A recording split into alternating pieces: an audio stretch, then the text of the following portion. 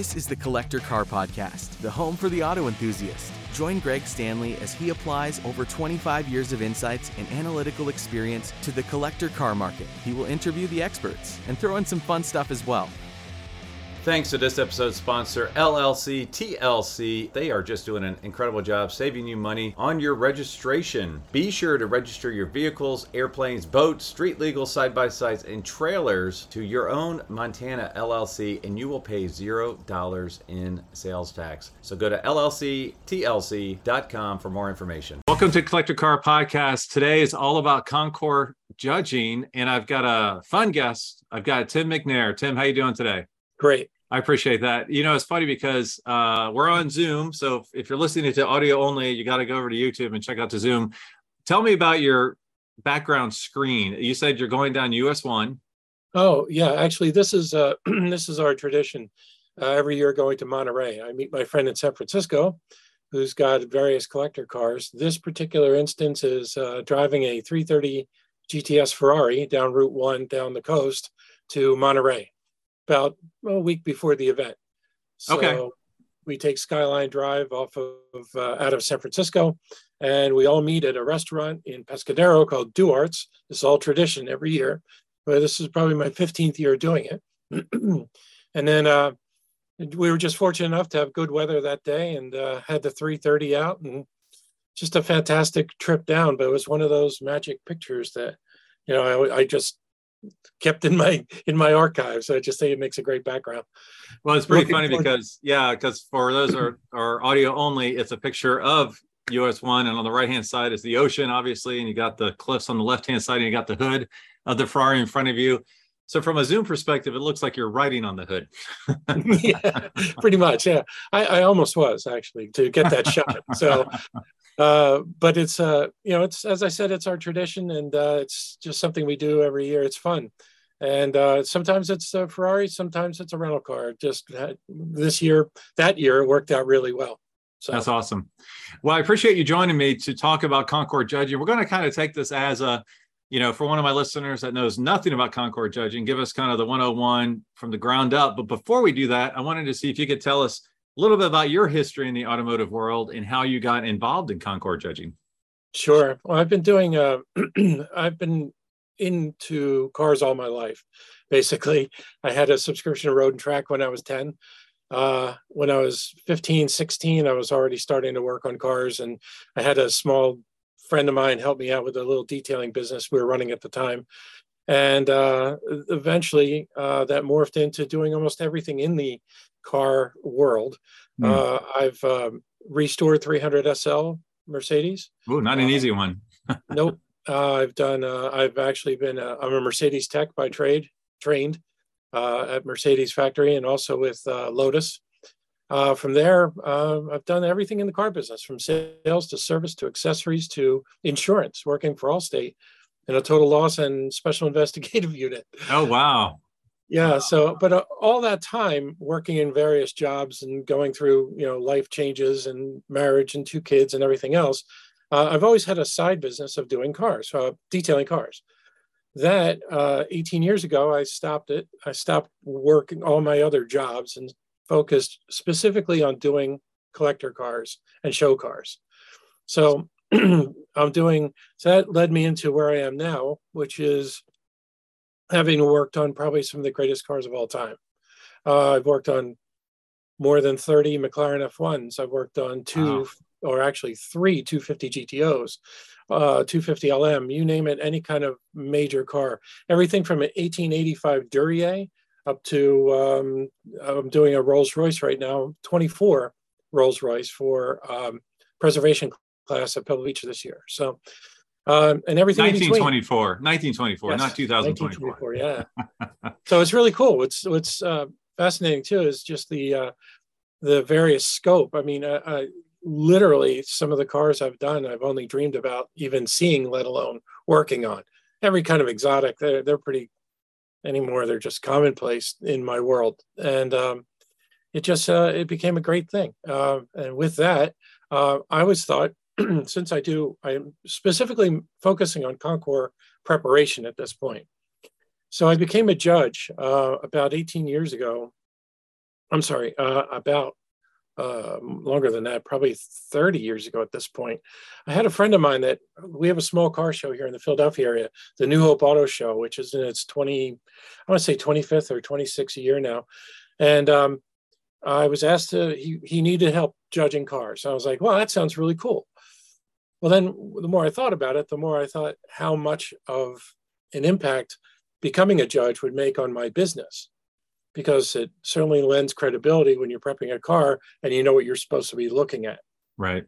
So with that, I joined the Ferrari Club, who has basically the base with the Ferrari Club, their judging standards were all designed by Ed Gilbertson, who was at the time the chief judge at Pebble Beach. So they have a really interesting form. There's three sections to it, and they have judging seminars and things like that where you actually learn. And with all that, I went to the Ferrari Club, and I also went to the AACA, which does the same thing.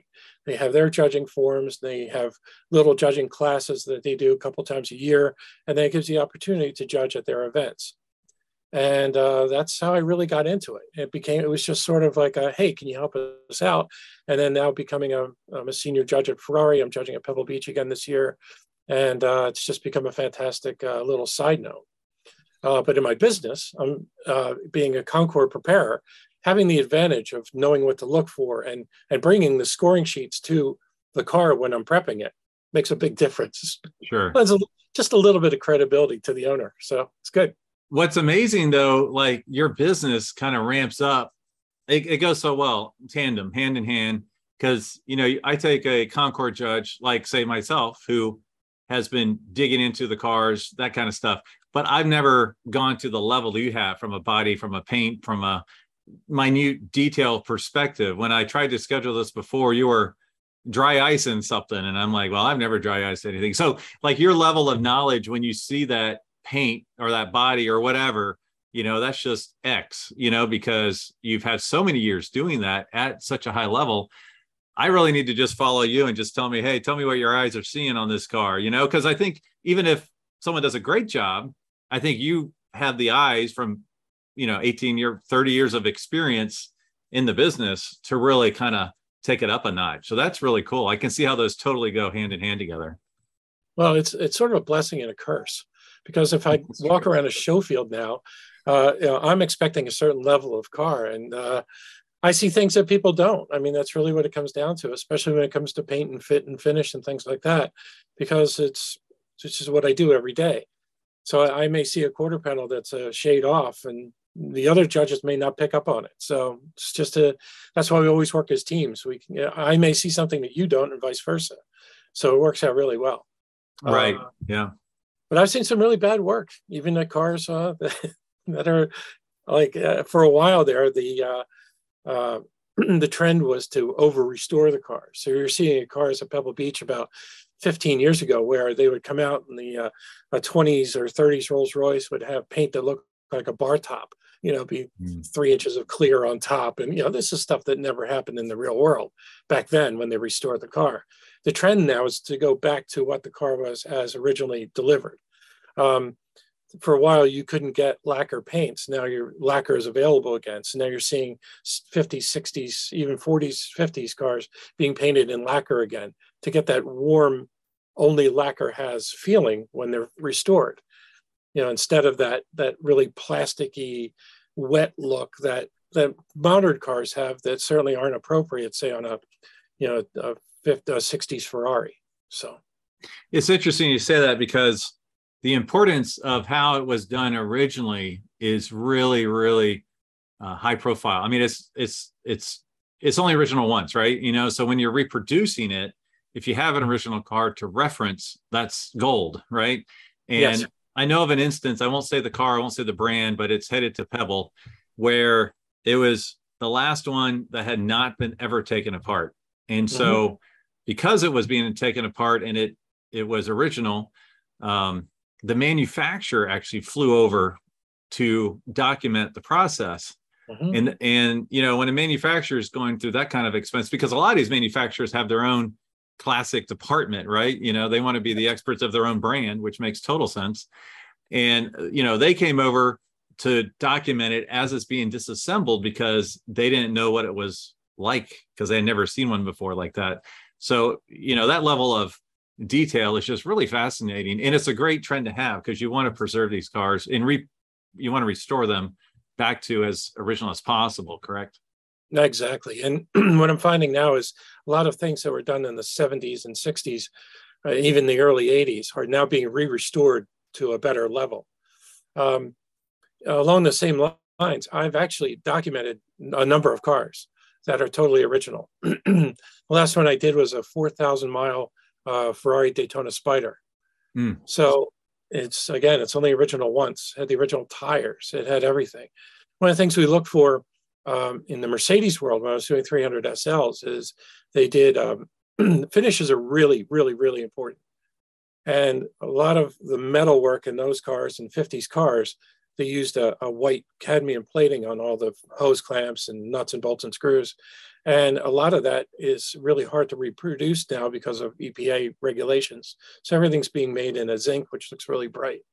They're now finding new methods to bring it back to that original style.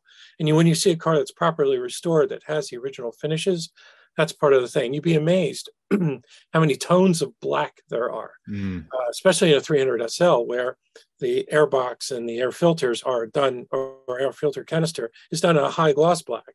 And then around the engine compartment itself is a semi-gloss black, but it's only about a 75 to 80% semi-gloss. It's like all those little things that make the difference when you're going for what is now essentially $1 million car. And you want to get it right. You want to get it right the first time. Yeah, it's interesting. Oh, go ahead. Finishes are everything. And like the Ferraris, the early Ferraris use black oxide, which we found a way of reproducing that actually lasts. Because typically what happens is once engine's assembled and you get some tool marks on it, every tool mark becomes rusty. So this new stuff is actually a lot more durable. And then you'll see part of the problem we have now, though, with Classic A departments and classic departments like Mercedes, as an example, they're doing their own restorations. And on a 300 SL, they're putting modern plated parts on their cars. So as an example, the fuel injection lines, which are very complicated, come off the fuel pump and they go into the side of where the injectors are under the intake manifold. And they're all kinds of weird shapes and stuff to fit in that area. So Mercedes reproduces them, which is good, except they were made in yellow cadmium plating, which didn't come out until the 60s. So what you have to do is you have to buy them from Classic, then strip them, refinish them in white CAD so that they look appropriate, and then put them in the car. Wow. Yeah, I mean, it's goofy stuff like that, but that's the difference between a 95-point car and a 100-point car. Yeah, it's really interesting. I have just two stories kind of related to what you just said. One of my favorites is the 69 Voss 302. If you look on the back in between the brake lights, you have the blacked out area between the two. And if you look on the left-hand side, it's nicely taped off. It's a straight line. They taped it off. They sprayed it. On the right-hand side, it's not that way. There's no tape. It's just loose. It's just a loose, spray can. And they finally figured out that what happened is in the plant, that side, as it went down the conveyor belt, was against the wall. And the guys didn't want to go through the headache of trying to tape it off. Yeah, that's awesome. To be correct, you had to not do the right, or one or the other, and then tape off the left. The other one was I saw a restored original AC Cobra, an early one with the leaf string, and he said the restorer said the biggest headache with that car was half of the bolts and screws were made by Ford, the other half were English. And so it wasn't like you had 5 different kinds of bolts across the entire car. It was like, well, we had to source these from here. And, strangely enough, it was the US original NOS ones that were harder to find, because I guess in England, they still make a lot of the same ones they made back in the 60s. So just fascinating stories, that you need to know, in order to judge appropriately, so. It is funny. There are some really strange things I've discovered when doing some of these cars. I'd taken apart a DB5, and the car was unrestored, had about 20-something thousand miles on it. The entire left side of the interior was done in slotted screws, and the entire right side was done in Phillips. Oh my gosh. So they must have run out. and they just put in what they had. And it's one of those things I'll never forget. Along those same lines, it's one of my favorite things I've ever seen in a car. I did an unrestored Bentley S2 Continental convertible, just as rare as they get. It was two-tone sable or sable over sand, whatever the combination was, doesn't matter. But the car was original lacquer, had been pulled out, literally a barn find. And one thing I'll never forget, the car had under 20,000 miles and it had never been taken apart. But every one of the screws in the interior lined up. So when you looked around the windshield frame, they ran like this, then they went vertical, and they went horizontal again. And then every screw in the dashboard, all the way across the doors, around the back of the trunk, you open the trunk lid, and every screw holding the deck lid cover in place, all were completely straight. And people say, awesome. Oh, they never did that. Well, I can tell you that, yes, they did. Especially if you were building that Bentley by hand, and you were very proud of what you did, that is exactly what they were built like. You know, that attention to detail. It's kind of funny that it's just another thing that I'm cursed with when I see screws that go like cattywampus. And they're supposed to be, to me, they're supposed to be straight. So it's all good. It makes me wonder if, at the Bentley factory back in the day, there's like 6 guys working on these cars, and Stu over there makes them all straight. And you got Stan over there that doesn't, it's like, come on, guys, or if it was the standard across all of them, I suspect that they were very proud of what they built, and they wanted it to be exactly the way they wanted it to be. They were master craftsmen. It wasn't like they were just, guys building, cheap vinyl seats on something. They were really taking their time, and the wood finishing was over the top. Spectacular finishes on those cars. And even the paintwork was exceptional. There was plenty of paint on it. It was all lacquer, and I was able to polish it back up, and it held a gloss. It was beautiful. Really cool car. I'm cursed by loving old 60s Mustangs, which are a pile of junk from build quality, unfortunately, but I still love them. So I've done a lot of those, actually. A lot of different ones. A local place here to us that has quite a collection of racing Mustangs. I've worked on all their cars, everything from a GT350R and up. So in fact, nice. I just did Chuck Cantwell's GT350 last year for the Ryder Hunt Concours. Yeah, nice. Of all things. As an example, not to babble about this, but it's kind of funny. He spent the entire day with me in the garage while I cleaned his car and polished it. And the requirement was he had to tell me stories. So I had to hear Chuck Cantwell. Of course, he was the father of the GT350R. So I heard all the stories working with Cal Shelby and then working with Penske later in life and in the Trans Am series. But he had great stories, and I just loved to. While I was working, it was much better than any radio, and you'll never be able to get that again. That was really cool. Did he get along well with Shelby? Yeah, surprisingly. Well, he was the guy. I mean, he presented the car, and he was between the rest of the team. He was the team leader, basically. He was the guy. So yeah. Interesting stories. I mean, I can't tell you. We don't have all day, but yeah, it was pretty cool. That'll be another podcast. We'll talk about that. Yeah, exactly. We'll just get Chuck on. He's still around. He'll tell you the stories. Oh, that's true. That would be fun. Well, let's get to the topic of this podcast. Yeah, exactly. Yeah. So Concours Judging, like 101. Just walk us through, because I know Concours Judging is a lot different than like Mustang Club of America Judging. Like here's how the car was built. Check these bolts, check these wires, check all this. Concours Judging is totally different because you never know what you'll be judging. Mm-hmm. And just walk us through it, kind of the 3 pages or 2 pages, that kind of stuff. Basically, it's broken down into 2 incredibly separate categories. You've got what they call French rules, and then you've got mark specific. So if you're judging a Porsche club, they'll give you a multi-page, I don't even know what the page count is today, judging sheets. And you're responsible for, say, wheels, nothing else. You just go judge the wheels, and you actually hand their paperwork right back into them, and they take it away. At Ferrari, they've got 3 sheets. You have either interior, exterior, or engine, and then you go around the car. And I kind of like to work as a team because, as again, you may see something that I don't. So the mark specific stuff. The worst case scenario, of course, is the Corvette Club. All 400 pages of, Bloomington gold on cars that were mass produced And they are also the kings of crayon marks and everything else that they can fake in there to make them look like they were original. And sometimes I won't say any more about that, but everybody strives for that Bloomington Gold status, and it's kind of ridiculous in a way on a car that they basically have built so many.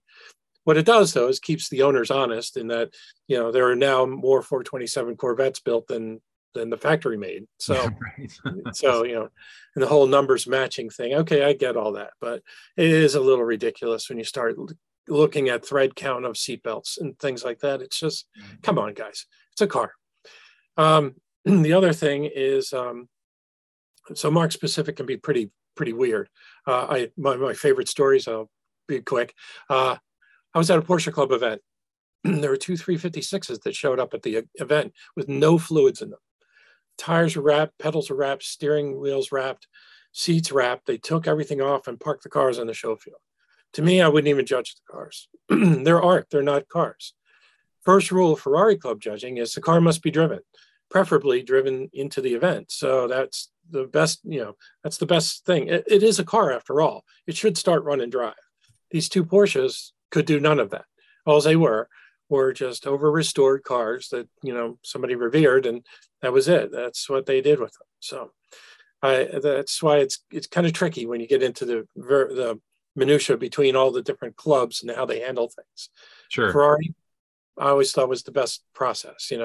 Drive the car to the event, you judge it. They don't care, over stone chips or, too many stone chips is one thing, but minor stone chips, if you're driving the car, they don't really care. Dirt in the corners, that's okay too. No white gloves, none of that crap. It's still a car. So moving on, French rules, totally different. Basically what that is a beauty contest. You'll still have a scoring sheet. The scoring sheet will have things like accuracy for the time period, accuracy for for the restoration, things like that. Fit and finish has to be a certain way. But for the most part, it's this one is more beautiful than that one. And you'll find this mostly with things like the Villa d'Este show, even Pebble Beach to a point, some other shows that use French rules, because that was where they were judged back in the day, back in the early 50s. It was a fashion show. Concours d'Elegance basically was a parade of elegance. So they would have a fashion show with the cars. So they would bring out all these beautiful Fagoni body Delahaye's and things, and they would have the women walk with the cars or be in the car as they drove by, and so they judged the car and the fashion as well.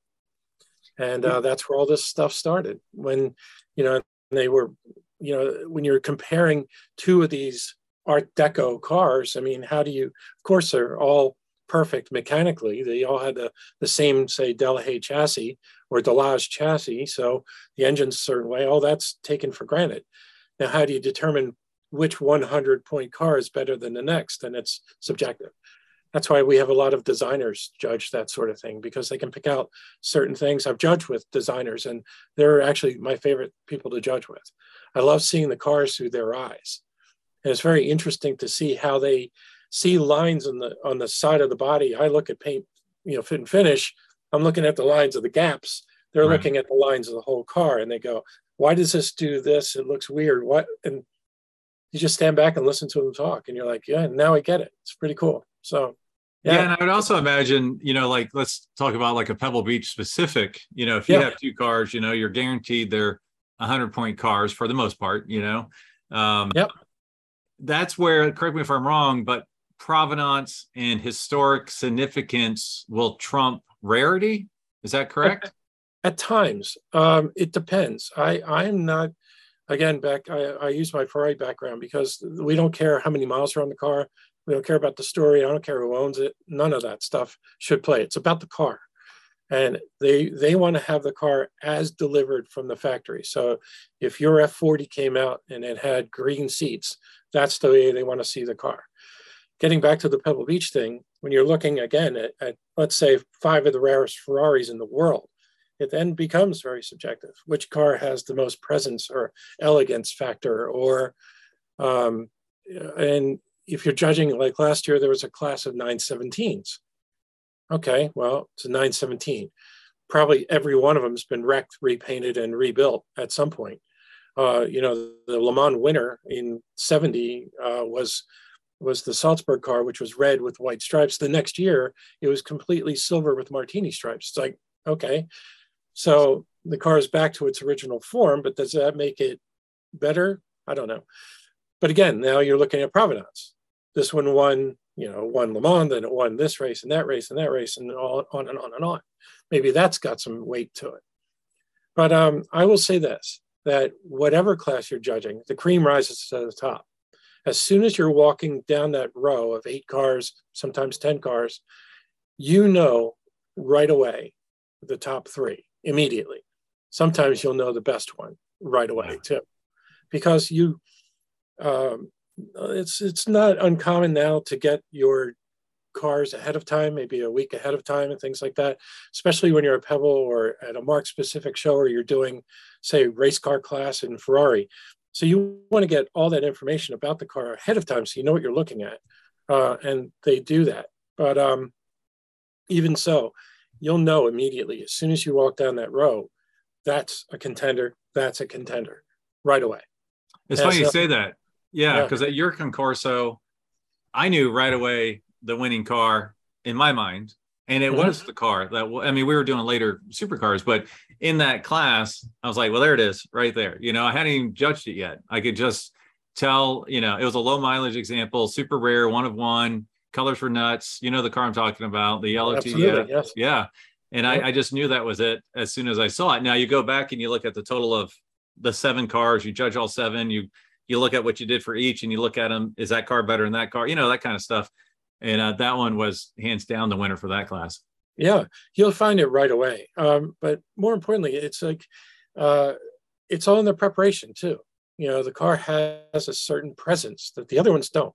And I can't describe that, but as soon as, like I said, I mean, I judged an ESO class in Monterey at Pebble Beach. And, the car that really stood out was ESO Grifo prototype. It's one of one. And when you saw the car, a stunning color on that car? Yeah, it was like for lack of a better explanation, that's exactly what I was going to hit on. It's the color drew you immediately. I couldn't get my eyes off that thing. Yeah. It's like a gray green. So it was sort of a light metallic gray with a hint of green and a hint of blue with a silver top.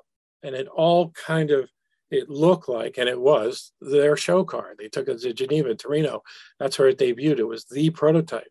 So when you saw the car, it had this feel to it that no other car had on the field, especially in that group. It's pretty cool. It was that car, you could tell it was a winner from 50 feet away. There was no doubt. That thing was unbelievable. Yeah. Spectacular and great restoration, beautiful interior. Even the interior had these weird perforations in the seats and things like that only that car had. I mean, when you open the door, everything was bespoke. It was all just made for the show. So they wanted to bring their best foot forward. And obviously, they continued that when they did the restoration. Again, when you're judging, let's say, these French cars, you'll know. I mean, there are some you'll see them then, some of these Art Deco cars, especially the Fagoni cars where they're completely skirted all the way around and they have this big, swoopy fenders and things like that. That may not be the winner because you'll see something next to it that maybe one of one that it's the only one built without those spats, and it just looks maybe it looks better. I don't know. Right. Right.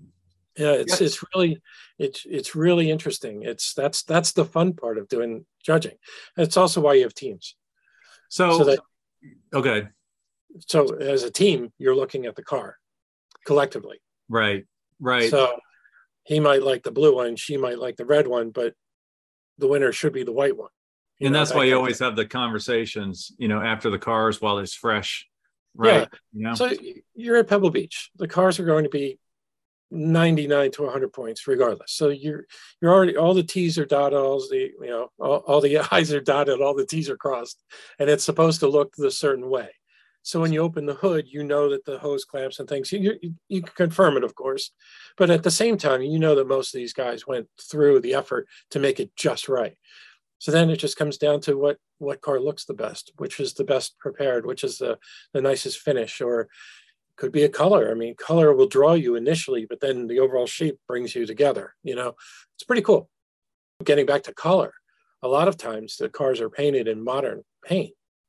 So they get the fleck wrong. They get the paint chip shape wrong or whatever, too metallic or not enough metallic. I mean, there's a fine line there. And that also will draw you in. Like that car, that's just the wrong color. Like you would never see that color in 1938, or whatever. Right. It just didn't exist. It's a modern Cadillac color, but they painted their Delahaye that color. Whoops. I actually worked on a Maserati. It was an A6 GCS convertible. Had three very important things associated. One, it was Juan Perón's car. So Eva Perón. So that was one thing. The second thing was the interior was lambskin suede. No kidding. Wow. Light gray lambskin suede. The most incredible interior I've ever worked on. It was like butter. It's just so soft and it had that the suede was very low nap. It was just amazing. And then the outside, the paint was this unusual teal green color that was chosen in period. And when they first did it, when they first made this paint, they actually hand ground the metallic chip with a mortar and pestle to get the exact shape and size of metallic chip they wanted. Oh my goodness. Wow. Just to give you an idea. And it was, again, a show car. It's one of those things where they wanted to put their best foot forward. So they came out with this crazy color and interior combination. Very cool. That is very cool. Well, one thing I want to do, and I want to record this after this episode. So you're a twofer. You don't know this yet, but you're a twofer. So I've got two cars that I know of that I think can win Pebble Beach this year.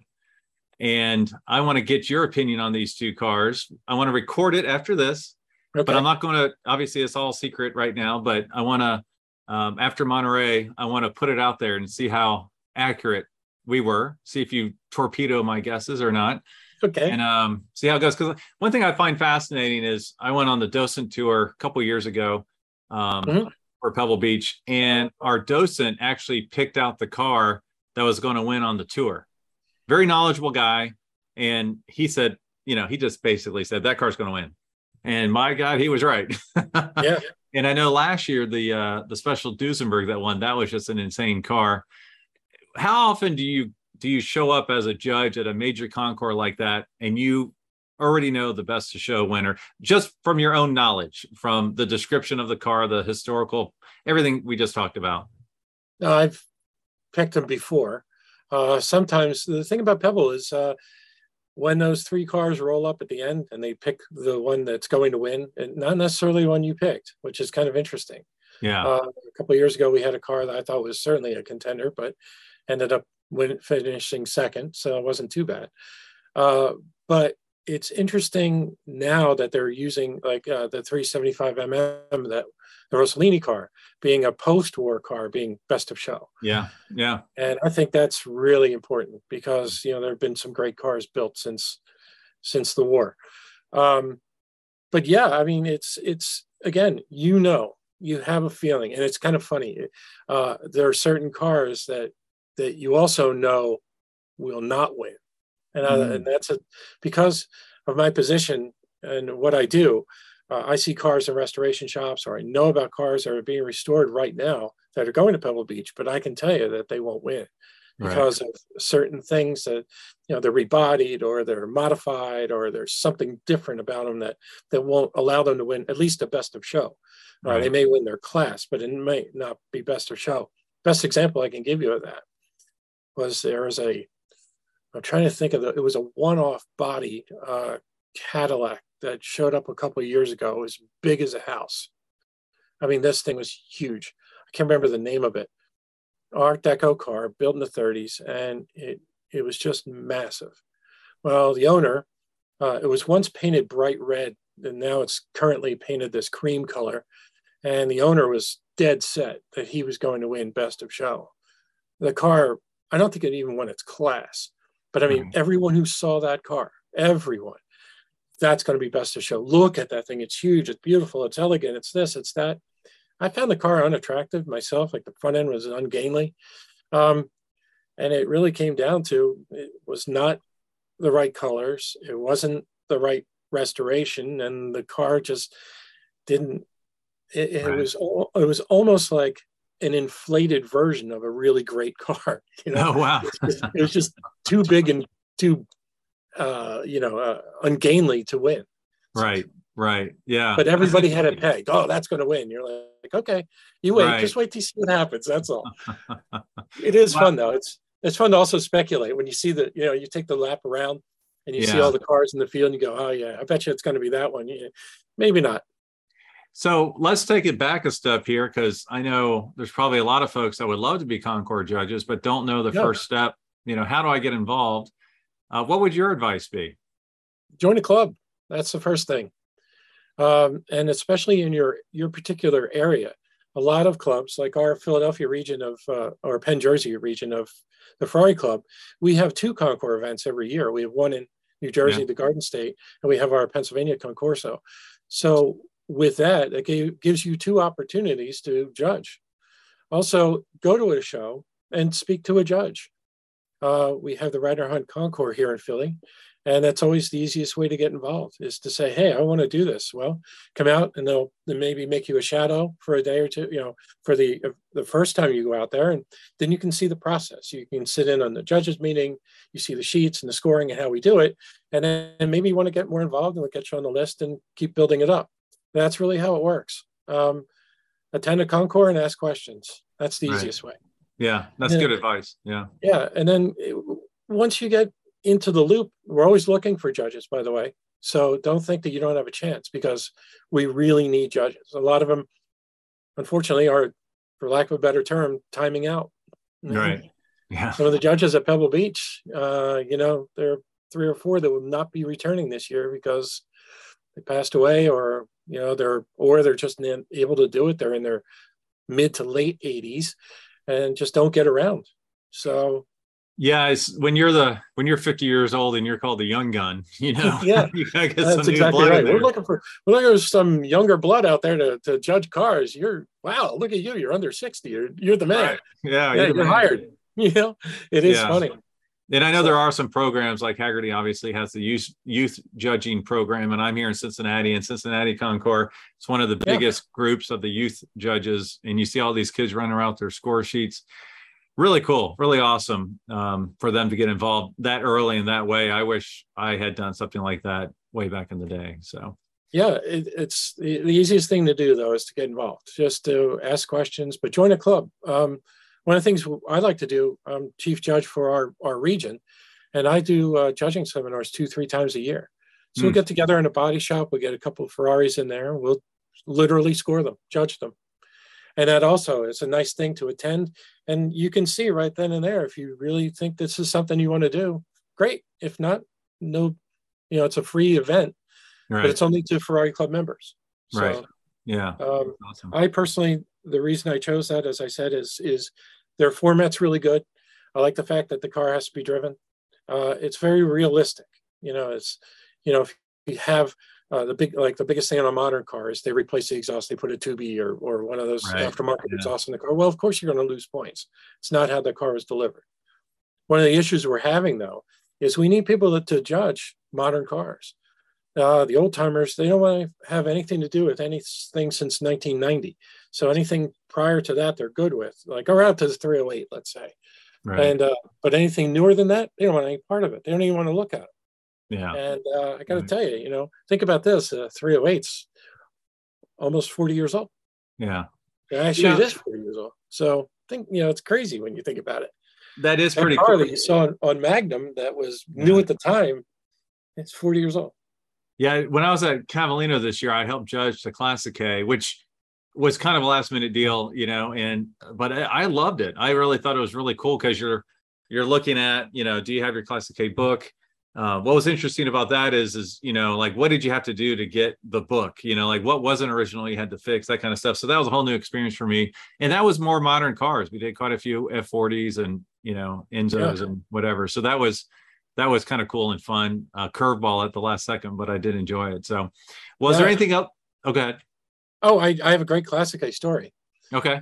To gain a Classic A red book, it's a pretty involved process. I have one of my clients restored I'll keep the story short because there's much more to it than this, but it's kind of funny. The first 250 GT California. So long wheelbase, covered headlight, California. My dream car. Rosa Rubino. The side note to this is this gentleman who owns this 330 owned that car at one time and sold it because he didn't like the way it drove. Sold it for a little over $800,000 for his $18+ million car. Now, yeah. But he made a home run. Yeah, but hindsight being 2020, should have held on to it. Anyway, so the car was restored, and they did a Classic A book on it. This is something I've never seen. I judge Classic A book like you did. Never seen this before. There was a letter that came with it, and in the letter it stated that we found some pictures. The original owner of the car, was a friend of Enzo's, and when he took delivery of the car, he took pictures that day of him and his girlfriend driving around in the car. So it came with... Not his wife, his girlfriend? Right, or whatever. I'm not saying. Not one to judge, especially in Italy. So we have, they sent him negatives, pictures, and a letter stating that this is this guy and when he bought the car and everything else. But the last 2 pages of the Classic A book were the pictures printed in the book of that guy taking delivery, then driving some tree-lined road and took pictures there, and the girlfriend on the car and all that stuff. And they put them all in the Classic A book and never told the owner he was getting it. Wow. So when they got the book, he sees the letter. He's like, what the hell? So he opens it up. He's flipping through, and there's those pictures that Classic A found and put him in for him. That's incredible. Such a cool thing, isn't it? Yeah, I've heard that, if you have a significant Ferrari and you have some period photographs, if you're lucky, it's nothing compared to what they probably have on the car. Right. Just their archives are so deep. In fact, he really got lucky. They found the right guy who took the time to find them and do that for him as well. That's the other thing. I mean, that probably will not happen at Porsche. So I got to ask you, I'm 6 feet tall. My one of my absolute favorite cars in the world is, I would assume, a long wheelbase, 59, Cali Spider. Would I enjoy driving it? Could I sit in it comfortably? I was told I could not fit in one of those. Well, we drove the shore base version, which is my personal favorite, to Pebble Beach, and I drove in passenger seat. My friend drove. He's 6'1". He drove in the driver's seat. No problem. Okay. Yeah. Well, that's actually very comfortable. I'll keep striving. Now, it's a 50s car, so there's a couple things you need to know. One is you sit bolt upright. Two, it sounds wonderful. It has no brakes. Steering is heavy and awful. It's a 50s car, and it drives like a 50s car. And it drives okay. I mean, it's not bad. But, the later stuff, like this 330, that drives really well. And as you get into more modern stuff, it's what you're accustomed to as well. Yeah. Don't expect it to be, have the dynamics of, say, an F50. It's going to be, even though it was the fastest thing in the time, it's not going to be like that at all. Yeah. So, wow. It's an old car. Was there anything else you wanted to cover as far as Concours Judging? Yeah, so getting back to the judging thing, we get all these side notes and tangents. That's typically what happens when I do these things. Just get involved, and you'll find that if it's something you're interested in, you should definitely do it. Now, if you're more interested, say, in muscle cars or 50s cars, so you have an affinity. Another quick side note. One of my favorite things, being in the F1 McLaren F1 world, I've spent a lot of time with Gordon Murray, and little known fact, he has 2 1950s generation American cars that he set up in his barn with a drive-in movie theater, a 57 T-Bird and a 59 Cadillac. And when I first talked about these things, I said, a 57 T-Bird. Okay, so you're Gordon Murray. Like, why? He said, I always liked the car. I thought it was cool. But he wanted to do this thing with the drive-in. So I thought that was pretty neat. But anyway, those kind of cars, I would look into things like the AACA. They have a great program. They have judging seminars. They have judging teams. And they do a really interesting, like their score sheets make a lot of sense. And you'll be able to judge things 50s, 60s, mostly American or pre-war, which is kind of cool. And they're always looking for people to join up and help judge. So it's not as formal as, say, Porsche or Corvette, which are on the extreme.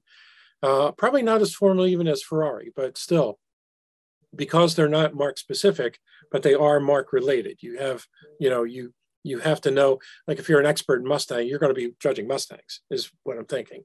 Yep. But getting the general knowledge, and I always tell people when I do these seminars, it's the same thing: suck, squish, bang, blow. It's still a car. It could be. I just worked on a GTO. It could be $80 million, or it could be, a $7,000 Gremlin. It doesn't matter, because you're looking at the same thing. You're looking at fit, finish. Is the car the right color for its period? It's painted in, flip-flop pearl metallic from, Mystic from a Ford Mustang on a 68, whatever, things like that. It's all in, the interior is done in fur or naugahyde or Right. or worse, or if it's got really goofy things like spoilers or wings that shouldn't have been there from the factory, like the RWB crap. Any of that stuff. It's like you can, that's the stuff. It's all about the basics. Look at what it is overall. And generally, if you're on a team, someone on your team is going to know the minutia. They're going to know the hose clamp. They're going to know the bolt pattern or the bolt. Right. Or they're going to know the finishes. And that's not what you need to focus on. Just get the basics. Learn about what a car should look like. Door should fit a certain way. Shouldn't be jacked out unless it's a Corvette. Or in this, I'm not being derogatory to Corvettes, but there is a certain level of over restoration, as you know, when they sand the bodywork perfectly flat and it doesn't have any orange peel and all that kind of stuff. So it becomes an over restored issue, because those cars were never like that. I have a picture on my screen here of an F40. That's in the same vein. You can tell an F40's been painted when you can't see the grain of the Kevlar coming through. Yeah. And that's what judges look for. So yeah, it's that sort of stuff. You don't necessarily have to know specific, but you have to know general. And that's the best way to get involved. That's fun. That reminds me of the 53 Corvette. If you don't see the fiberglass showing through, exactly. 54, they fixed it, 53. So I got to go back here a second. What does WRB stand for? Oh, RWB? RWB. Yeah, Rao Velt, what is it, Rao? I can't remember. Basically what it is, it's one guy. I'm probably going to get shot for this, but I'll be the one to do it. It's one Japanese guy. His name is Akira. Akira's claim to fame is smoking an entire pack of cigarettes while cutting a 911 fender well out with a Sawzall. I know who you're talking about. Okay. Yep. And then riveting fiberglass flares on it and putting a suspension kit in it so the car is lowered with super wide wheels and tires. In other words, in my opinion, ruining a nice 911, basically. He does nothing to mitigate the bare metal that he just cut away. That just sits there and slaps this thing on top and then rivets it in place. And that's really that whole movement exploded in Japan, right? Like it's really nuts. So there's also other companies. Almost. Yeah, there's other companies that do this. Liberty Walk is probably the most famous, but RWB, his stuff is just so. You can watch his videos online. You watch him literally hack a car to death, and then screw on these flares, and the owners are like, "Oh my God, it's the greatest." Okay, if you think so, whatever. I just stand back and look at it and think of how that 911 was so nice before they cut it. Yeah. But what do I know? I do have to mention the reason I got into judging initially was I was trying to find a Mustang. So I joined the Mustang Club. Yeah. If there's a car you like, join the club now, learn more about it. So I started judging, not necessarily to judge, but I wanted to know what was right. So I went out there to buy my car. I knew what was wrong when I saw it. And so one example I'll give, if you look at a 65 Mustang and it has a 66 grill, it's got a repopped front bumper, there's some clues real quick that it was in a front end collision at some point. Right, exactly. Yeah. So I joined just so I would know what was right. So when I saw something, when I wanted to buy a car, I knew what was wrong. And even still, I got burns, but it's a learning process. Well, there are also some perks involved. So if you do get to a higher level, you get to judge at some of the bigger events, say Amelia or Greenwich, or let's just use, Amelia and Pebble are the two premier concours in the country, basically. But Right. there are a number of second tier shows like Greenwich and, Hillsborough or even Cincinnati and things like that. But, they treat you well as a judge. Sometimes you'll get, hotel rooms. Sometimes you always get fed, which is nice. You always get tickets, which is also nice. So, invite somebody to come along and join the club and have fun. That's always a good thing. Well, thank you so much for your time today, Tim. I do want to record this next fun part to see how accurate we are. We'll post it after Monterey, but I appreciate your time today. Oh, my pleasure. Sorry I ramble a lot, but it comes with the territory, basically. Usually that's why I wanted you on the podcast. You were so entertaining in the judges meeting. I said, this guy has got to be on the podcast. And thanks. You delivered. Thank you. Awesome. Thanks for listening to the Collector Car Podcast. Don't forget to give us a nice rating on iTunes and be sure to follow us on Instagram and everywhere else at the Collector Car Podcast.